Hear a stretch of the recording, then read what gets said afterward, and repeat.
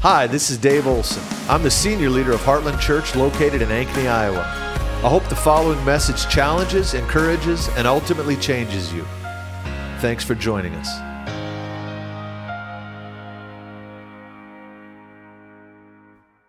So let's get into the Word this morning. I want you to turn with me to Romans chapter 8. Romans chapter 8. And we're going to dive in, and I'm not sure where we're going to land. But we're going to jump in here, and we'll see where the Word takes us. But I want to look at a theme. I almost spoke on this last week, but I really felt like we needed to wrap up our series from that we'd been in. And now I want to kind of bridge the two. We're going to move into something else. But I want to look at Romans chapter 8. If you want to look with me at verse 18. Verse 18. I'll tell you what, let's start in verse 17. Or verse 16. Let's go to Genesis 1:1. No, I'm just kidding. Verse 16. The Spirit Himself bears witness with our spirit that we are the children of God. And if children, then heirs, heirs of God and fellow heirs with Christ. And listen to this. Provided we suffer with Him in order that we might be glorified with Him. I know that's not a hallelujah word right there. But he said we're heirs with Him and sharers with Him in the glory, comma, if we share in His suffering. Then verse 18, for I consider that the sufferings of this present time are not worth comparing with the glory that is to be revealed in us. The picture that Paul is using is like scales, and if you take the present suffering and then the future glory it's going to produce, then the scale, the suffering just lifts in the air. There's no comparison compared to what God is going to. He's going to use our present pain to develop future glory. You are being glorified. Later on in this passage, Paul says, to those whom God foreknew, He predestined who He predestined, He justified who He justified, He glorified. And so we're in this process. We've been justified as a past event, but we're being glorified. It's a process. God is taking us from glory to glory. Now, Jonathan Edwards, the great revivalist and philosopher, and he was the first president of Princeton. He was really the father of the first great awakening in this nation before we were even a nation, and a tremendous revivalist. He wrote this. He said, grace is glory begun, glory is grace consummated.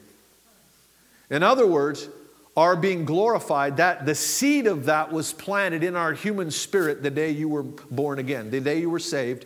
You began the glorification process. And so grace is glory begun, but glory is grace consummated. So the summation of the grace of God in your life is He's taking you to glory.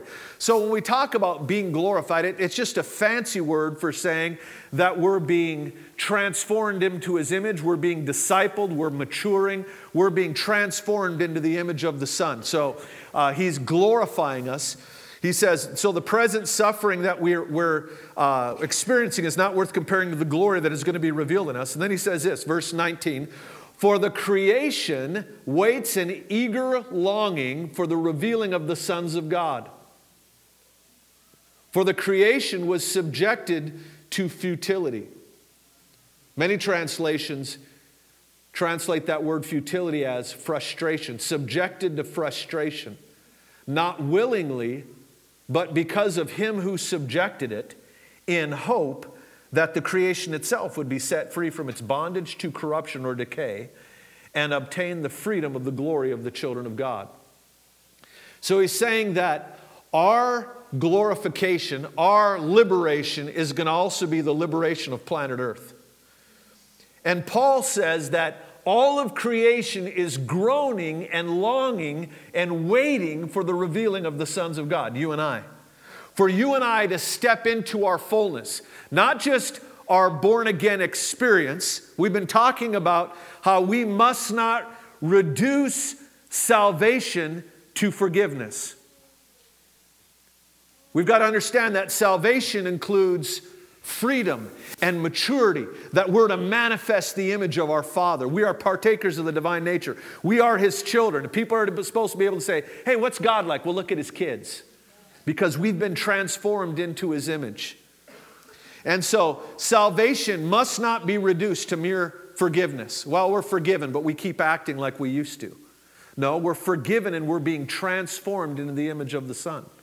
And so we're forgiven, we're moving into freedom, we're being glorified. And so he says that all of creation is waiting on that expression of the Godhead through the children of God. It's an interesting thought. I don't fully know what Paul means by that. I think your pets are waiting for you to act more like Jesus. Our gardens, all of life is groaning, waiting for the revealing of the sons of God. They really are. That's what Paul says here. All of creation has been subjected to frustration. And that frustration includes you and I. I think our pet's frustration is with us, nature's frustration with us. But we've been subjected to that frustration. And we've been subjected to frustration by the one who subjected us to frustration. Now, some people will translate that saying that Adam and Eve subjected the earth to frustration, or Satan subjected the earth to frustration. That's not what the text is saying, because it says that we were subjected to frustration, in hope. The enemy is not trying to produce hope. He's not subjecting us to frustration in hope. And neither did Adam and Eve subject planet Earth to frustration in hope. It was God who subjected us to frustration in hope. What is that hope? He goes on, he says, in hope that the creation itself would be liberated or be set free from its bondage to corruption or decay and obtain the freedom of the glory of the children of God. And we know that the whole creation has been groaning together in the pains of childbirth until now. So he says that there's a global groan that's going on, waiting for the purposes of God to be revealed. It's an interesting thought. That nature itself is interceding. Nature itself is groaning in anticipation, longing for the sons of God to be revealed. Nature reacts to sin, and nature reacts to righteousness. Nature reacts to revival. Many of you, I'm sure, have seen those. There was a series of videos that came out a number of years ago. George Otis Jr. put out transformation videos. How many of you saw those?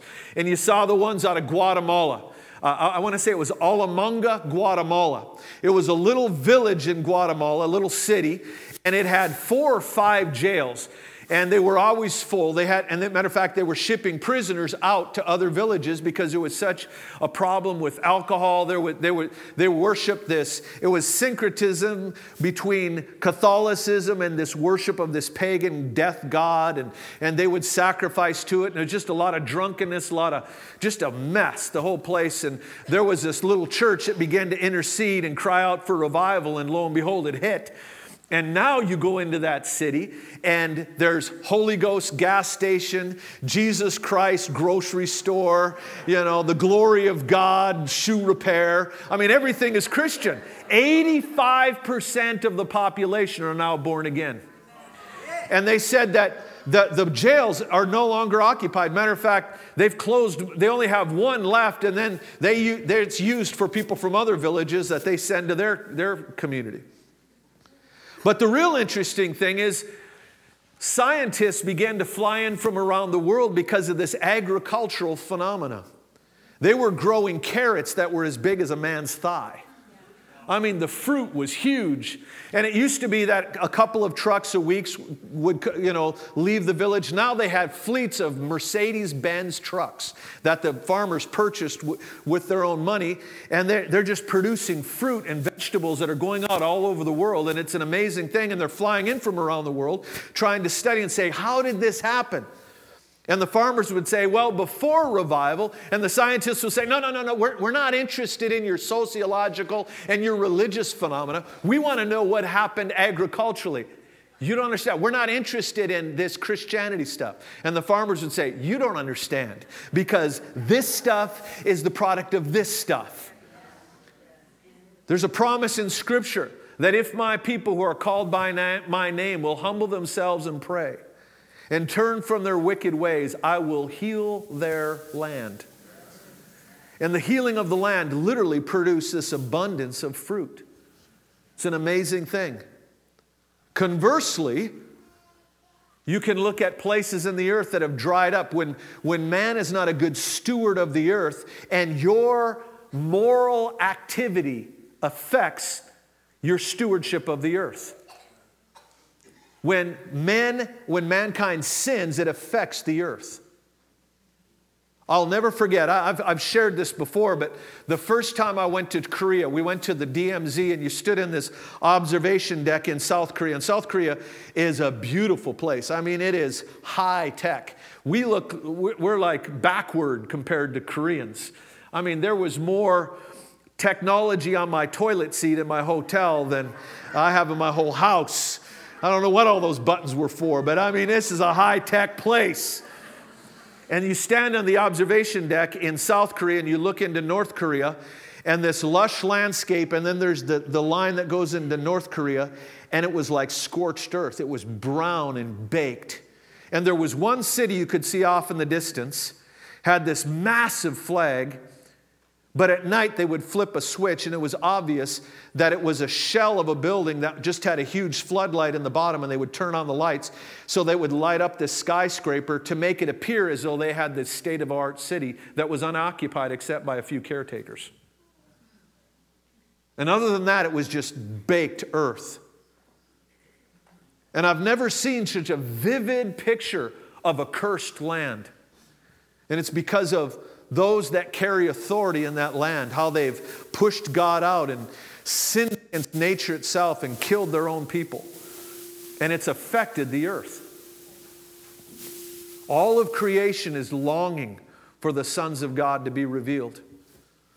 So it goes on, it says, all of creation is groaning. And not only the creation, but we ourselves who have the first fruits of the Spirit groan inwardly as we eagerly await our adoption as sons, the redemption of our body. So it says that there's a global groan. The earth is groaning, nature is groaning for the sons of God to be revealed.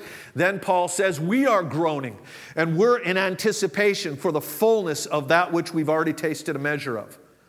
So we have the first fruits, the token, the first taste of all that we're going to get in salvation. And we're groaning for the fullness. We've been ruined by the foretaste, and we can never be satisfied until we eat it all. Then we have all that we've been called to. And so then he says a third groan. Look at this. For in this hope we were saved. Now, hope that is seen is not hope, for who hopes for what he sees? But if we hope for what we do not see, we wait for it with patience. Likewise, the Spirit helps us in our weakness, for we do not know what we ought to pray for. But the Spirit himself intercedes for us with groanings too deep for words. So we have these three groans going on. There's the groan of creation. There's the groan of man, and there's the groan of the Spirit of God himself living within us. All in anticipation, this groaning, and it's really an expression of what Paul calls here in the ESV futility, or what the NIV and other translations refer to as frustration. And what I want to talk about this morning is frustration is your friend. Frustration is your friend. We did a series a few months back on the Spirit of God and looking at different facets of the Spirit. And one of the things we talked about is that if you're going to have a solid biblical pneumatology, a theology of the Spirit, pneumatology is the study of the Spirit from a theological perspective. If you're going to have a solid biblical pneumatology, you are going to have to get comfortable with tension. One of the primary components to a biblical pneumatology is what theologians call the eschatological tension of the already and the not yet. That's just a 50-cent phrase for saying we have the beginnings but not the end, and it frustrates us. We've tasted, and it's ruined us for the ordinary, but yet we haven't broken into all that God has for us. And so to resolve that, a lot of people try to reduce their theology, reduce the Bible to one extreme or the other. Either we have it all now, and it's this idea of our head in the sand, pretending that we have everything's all together now, or we only look at it as some futuristic thing and we resign ourselves. It's a theology of resignation that we live in defeat and someday we'll be delivered. And that neither one of those are biblical theology. The fact is, we're living in the tension of the already and the not yet. And we've got to maintain that tension in our life. Let me back up a little bit and approach it from a different angle. When I became pastor of Heartland, God began to speak to me about something that was an entirely new concept to me. And that was the idea of pastoring my own heart, of stewarding my heart. Now, the Arrowwoods, Rick will always often tease me about my terminology and tease me about pastoring my heart and stewarding my heart. But I use that terminology very specifically because God began to deal with me that if I'm going to be a man in pursuit of an awakening in the Midwest, which I am, that's what I live for. If that's what I'm going to live for, then I'm going to have to learn to steward my heart. I'm going to have to learn to pastor my heart. I'm going to have to learn to be comfortable with tension and maintain the pull on both ends. What do I mean by that? We have to learn to be comfortable and maintain two equal drives in our life.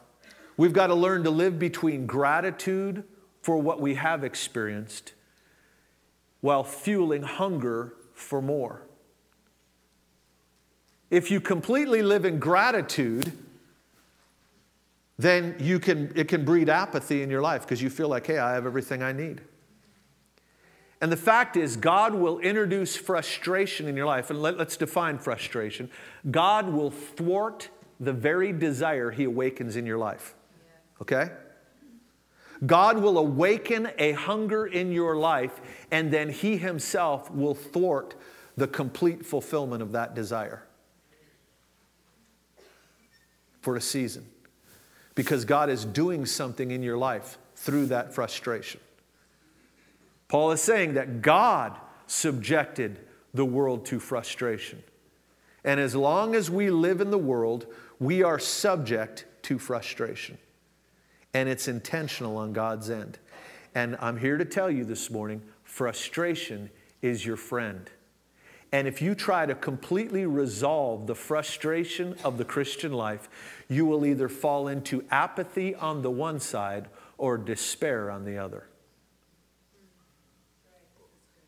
Let me say it again. You'll fall into apathy on the one side or despair on the other. You see, gratitude without hunger will create apathy in our life. We lack drive because we're just celebrating what we already have. And the Lord began to deal with me about having to pastor my own heart in this and maintaining the tension, not falling into either ditch. Because as God wants to pull His people along, we are the mechanism, the church is the toolbox by which God brings breakthrough into human history, okay?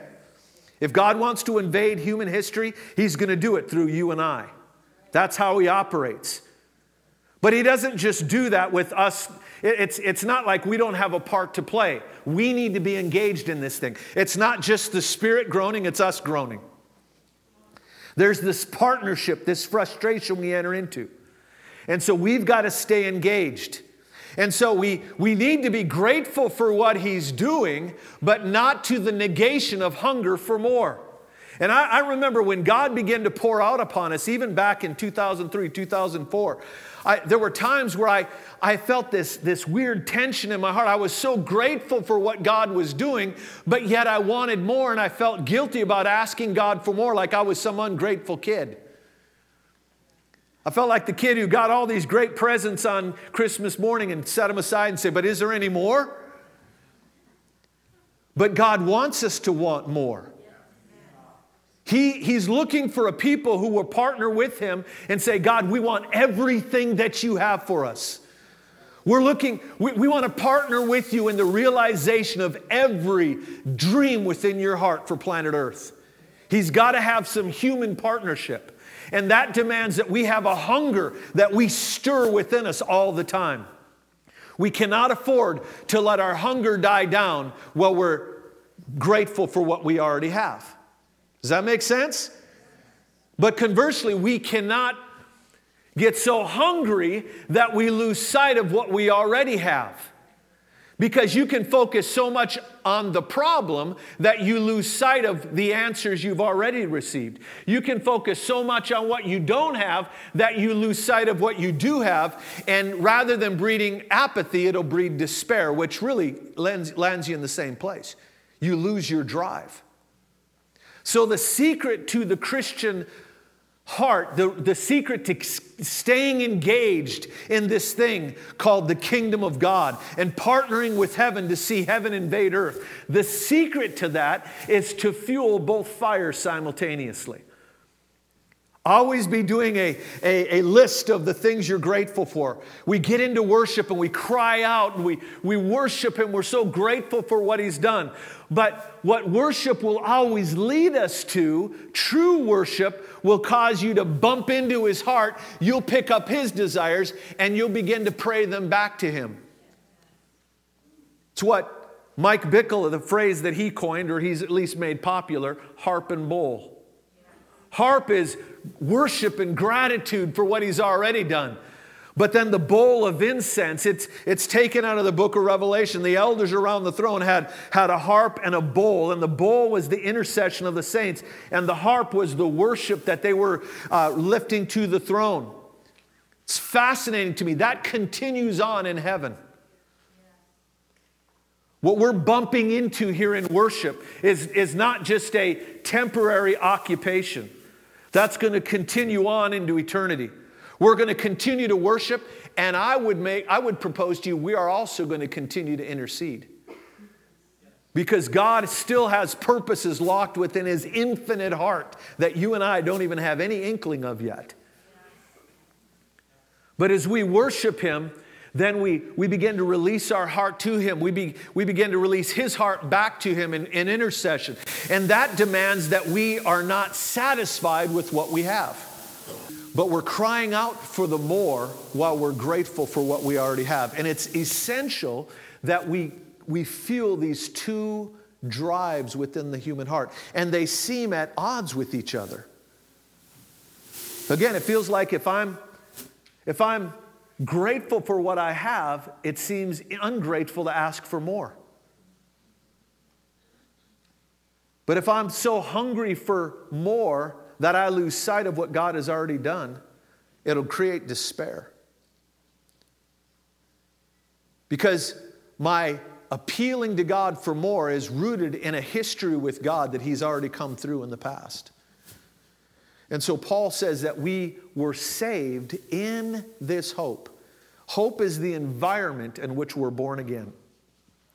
Hope is the atmosphere of the Christian life. We're to live there. And you've got to keep hope alive in your heart. Hope is that motivator to continue in the fight. But your hope must not quench your hunger. You see, there are believers today that are so hopeful for what God has done or what God has promised that they lack the drive to intercede for that to come about. Let me put it this way. I've got a concern right now. I believe this next election is very, very important for our nation. And there have been a lot of prophets who have prophesied about this next election. Some going back as far as 8, 10, 12 years ago before the election. The danger is this, that the prophecy that is meant to provoke us to intercession can in actuality put us to sleep. Prophecy can cause us to be apathetic, thinking, well, God's already told us the outcome. But we need to understand from Scripture, prophecy, whether of judgment or prophecy of blessing, neither are inevitabilities. They're invitations to contend with him to produce his purposes in the earth.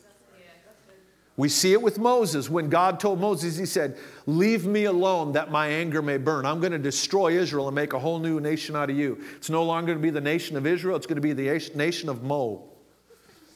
And Moses hears that and he sees a crack in the door. He realizes that he has to leave God alone in order for God to judge Israel. So rather than obey what God said, he looked behind, he heard the heart behind the words, and he stayed in the pocket of intercession. And rather than destroying Israel, which God already told him, it wasn't like Moses had to pray and say, was that a word from the Lord? Did I, was that prophecy? I'm going to weigh that prophecy against the Bible. No, he heard it out of God's own mouth, speaking to God face to face. God told him, I am going to destroy Israel. But Moses stayed in the pocket praying, and God changed his mind. God relented and preserved the nation of Israel. The same is true of prophecies of blessing. Just because you have a prophecy over your life doesn't necessarily mean that that prophecy is going to come about. Paul says, and I want to say it's 1 Timothy chapter 1. It might be 2 Timothy. Paul said, I want to remind you, he says to Timothy, I want to remind you of the prophecies along with the instructions. Note that. I want to remind you of the prophecies along with the instructions so that by them you may war a good warfare. Paul is saying that you take the promises of God and every promise has an instruction with it. In other words, there's God's part. God said, these are my intentions. I'm promising you this. This is what I'm going to do. But there's a part that we got to play. There's some instructions. There's our part to play. And if we do our part, God will do his part and his purposes will be established. That's called a prophecy. It's a prophecy. It's a promise, but it's not an inevitability. It's an invitation to cooperate with heaven. And I'm real concerned that much of the body of Christ has been lulled to sleep by prophetic words. Rather than stirred to action, we've assumed that God's purposes will be inevitable in this nation. And if that's your line of thinking, if you think that God's will is inevitably fulfilled, then you've destroyed the whole concept of sin, because sin literally means to be contrary to God's will. And if God's will is already done, always done, then there's no such thing as sin in the earth. The fact is, there's a whole lot of things that are done that are not God's will. And that's why we exist. We're down here to pray, thy kingdom come, thy will be done on earth as it is in heaven. And so when we hear these prophetic words, we need to pick up those words and begin to pray them into reality. We need to partner with God.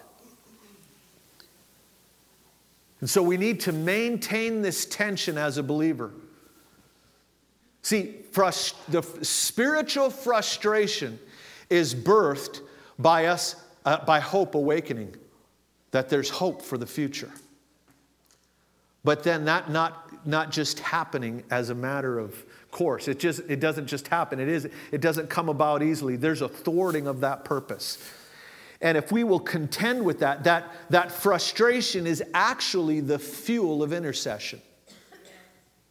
If you are not frustrated, you won't pray. You may praise, but you won't pray. Frustration is always a component in intercession. There's different measures. Paul is speaking of an extreme measure here where there's just this groan, this travail of the human spirit and of the Holy Spirit within, asking God to move. But the fact is, frustration is always a component in intercession. There's hope. That's why you pray. If you were hopeless, if you were in despair, you would say, why pray? It doesn't matter anyway. But you also pray because you're dissatisfied with the present. You're feeling like what I have, what I'm seeing, this situation is not all that God intended. There's more for us. And so that hunger and that hope mix to create a frustration which becomes the fuel to intercession, which is God's method of producing breakthrough in the earth. But you and I are responsible to maintain that balance in our own heart. Hunger and hope. Hope and hunger. And if we don't maintain them, will become apathetic and distracted on the one side, or in despair and give up our spiritual drive on the other.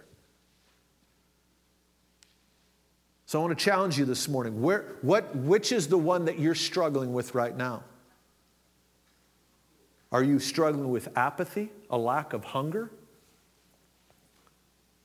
Or are you struggling with despair, a lack of hope? We need to stir up both of these twin drives within our spirit, because frustration is our friend. Frustration is the way that God does a work in us so He can do a work through us. Scripture is very clear that God is always concerned about two fronts. In war strategy, military strategy, they try not to fight on too many fronts simultaneously. That's why Hitler lost World War II, because he tried to take on too many fronts simultaneously. And he thinned out his troops and ended up being defeated. And it was probably the prayers of the saints that caused him to arrogantly try to fight on too many fronts simultaneously. You and I need to realize anytime we're battling on two fronts simultaneously all the time. There's the things that we're looking at all the time. We're looking externally at the situations we're wanting God to change. It might be breakthrough in your finances, your marriage, maybe salvation for your children. It might be that you're carrying a burden for our nation and you're very concerned about the direction the United States of America is going, and you're carrying a burden for that. That's the external front of the battle. And we invest our prayers crying out to God for change in those things. But there's also an internal battle, an internal front that we're warring on. And that is the crucial one, and that is the front upon which the external battle is decided. The internal battle is your attitude towards God in the midst of the frustration, in the midst of the disappointment. The internal battle has to be won. When Paul's talking, he said we're subjected to frustration, but this suffering, this frustration we're experiencing now is working in us a glory that will far outweigh the suffering, right? So what he's talking about is there's this circumstance, external circumstance. It might be very near and dear to you. It might be with your family. And there's this situation you're crying out to God for. You're crying out for breakthrough. But God says He's going to use what's happening around you and to you to do a work in you, because the suffering that you're experiencing will create a glory in you that will far outweigh the suffering around you. What he's telling us is that God's value system, He is more concerned what happens in you and your heart posture towards Him than He is what's happening in your circumstances. Now you say, well, that isn't very comforting. Well, it's a key to the victory. Because if you will posture your heart right, if you can win the internal battle, I'm telling you, it's only a matter of time before the external battle begins to move. But what happens is because we don't recognize frustration as our friend, make no mistake about it, God is the one who awakens desire and then thwarts desire. Because he is more concerned with merely changing your circumstances. He wants to change you. While He's working on the circumstances, He's going to use the circumstances to work on you. And if we don't recognize that, we get bitter and offended and distracted by the circumstances, and we lose the internal battle and forfeit the victory of the external one. So if we can realize that frustration is our friend, that God awakened desire, one of the primary purposes of the Spirit of God is to awaken that desire. The Spirit Himself in Ephesians chapter 1, twice, is called a down payment. He's called a token. He's called the first fruits of our experience. You know what a down payment is? It's when you're gonna go buy a house. They want so much money down that is irrefundable. You're gonna go and you're non-refundable. You're gonna put that money down as a guarantee that you're gonna come up with the rest. And the logic is that nobody's going to waste that much money without coming through. So then they know, I can take this house off the market. I don't have to worry about selling anymore. I don't have to worry about finding a buyer because somebody already put up a boatload of money and they're not just going to walk away from that. And even if they do, I win. Now I can just get another buyer and walk away with their down payment. That's the kind of logic. And Paul utilizes that in Ephesians chapter 1, saying the Spirit of God is the down payment. He's the foretaste. God has given us His Spirit as a guarantee of the fullness. One of the greatest pictures in Scripture of this in regards to the Spirit is when you look at the life of Joseph. You remember Joseph, sold into slavery by his brothers. Somebody needs to make a good movie on this. Talking about the arts. I mean, the story of Joseph would be such a great movie if someone made it right. So he's sold into slavery by his brothers. He's put in the pit. He thinks they're joking, you know. Man, they're always razzing him. And come on, guys, let me out. And finally they haul him out and they sell him. And it dawns on him the cruelty. They're laughing in his face as he's being carried away in shackles. Can you imagine the woundedness of this boy's heart? The hatred that was trying to take root in his heart. And he's in Egypt, and he's because of his character, he's elevated to leadership in Potiphar's house. Then his wife has eyes for him, and he refuses her advances. And so then he's wrongly accused, and now he's in prison. He went from slavery, now he's in prison. And again, he gets elevated, and he's serving in a ranking position within the prison. And he ministers to two men, and it's a tremendous story. He goes from being a prisoner to the second most powerful man in the world in one afternoon. But this is like 15 years after his brothers have sold him into slavery. He left as a skinny 15-year-old boy. He's now a 30-year-old man with one of those weird Egyptian beards and eye makeup and the hat, you know, and they can't recognize him. And famine hits, and Joseph has been placed on the throne for such a time as this, and he looks out, and his brothers haven't changed as much, and he recognizes them. He is now in the position to get vengeance. What a story. I bet I could get in the weeds on this. We got to be careful. I got to stay on point here. So what happens is Joseph, of course, finally reveals himself, and his brothers are shocked. Can you imagine in that moment, their minds were blown and they were terrified. And Joseph says, no, God ordained this. What you meant for bad, God meant for good. And he said, now go back and tell Dad that I'm alive. And it says, he said, now load up these donkeys and these carts with all these supplies, these riches, the fancy clothing and the food. And this is a time of famine where the whole world is starving and all this money. And they go in this caravan, and the brothers reach the dad first, and Jacob is well along in years. And it says that when they told him, Dad, the guy that's been playing head games with us, it's Joe. Joe is still alive. And it says, Jacob did not believe them until he saw the carts. And the carts were like a down payment of the wealth that awaited them in Egypt. And when the carts started arriving, they were provisions for the journey, but it was also an indication of the wealth that awaited them.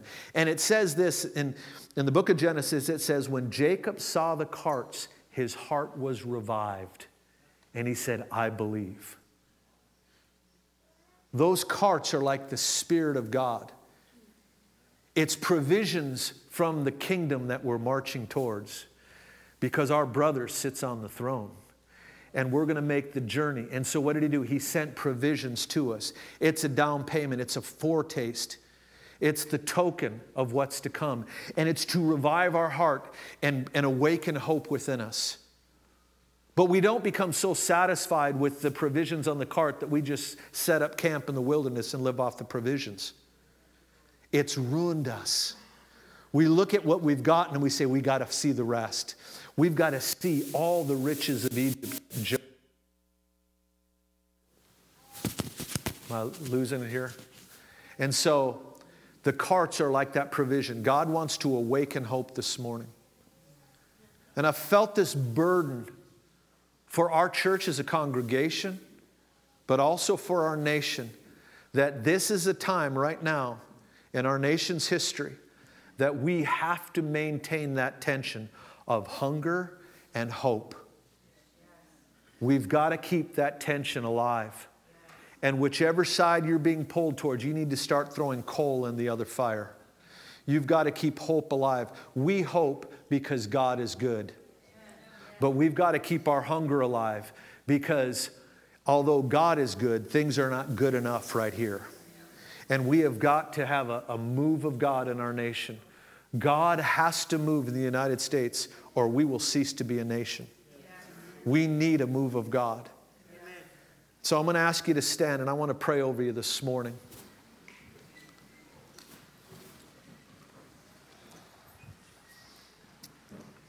Frustration is your friend because without frustration there is no intercession. Frustration is a mixture of hunger and hope.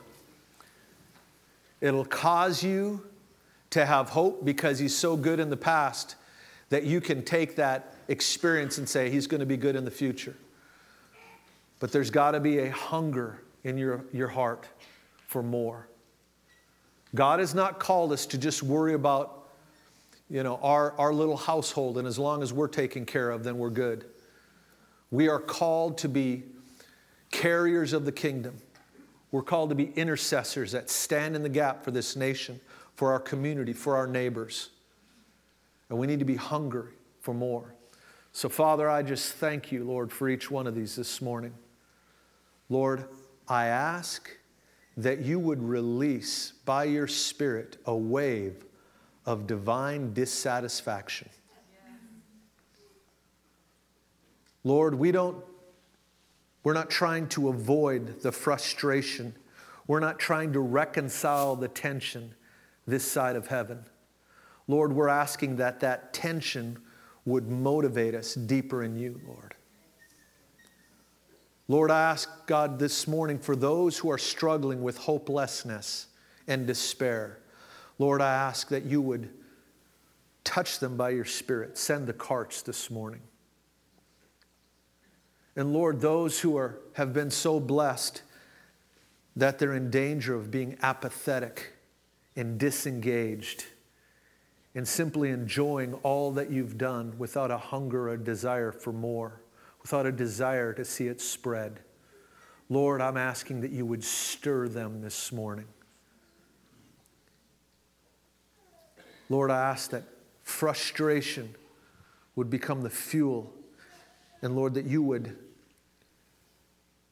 fuel the altar of intercession in this church. Yes, Lord, let it rise. Yes, Lord, as we go into Awaken the Dawn next weekend, Lord, I ask that you would plant a seed deep in the soil of Iowa. God, help us to get in touch with the groan of creation, the groan within our own spirits, Lord.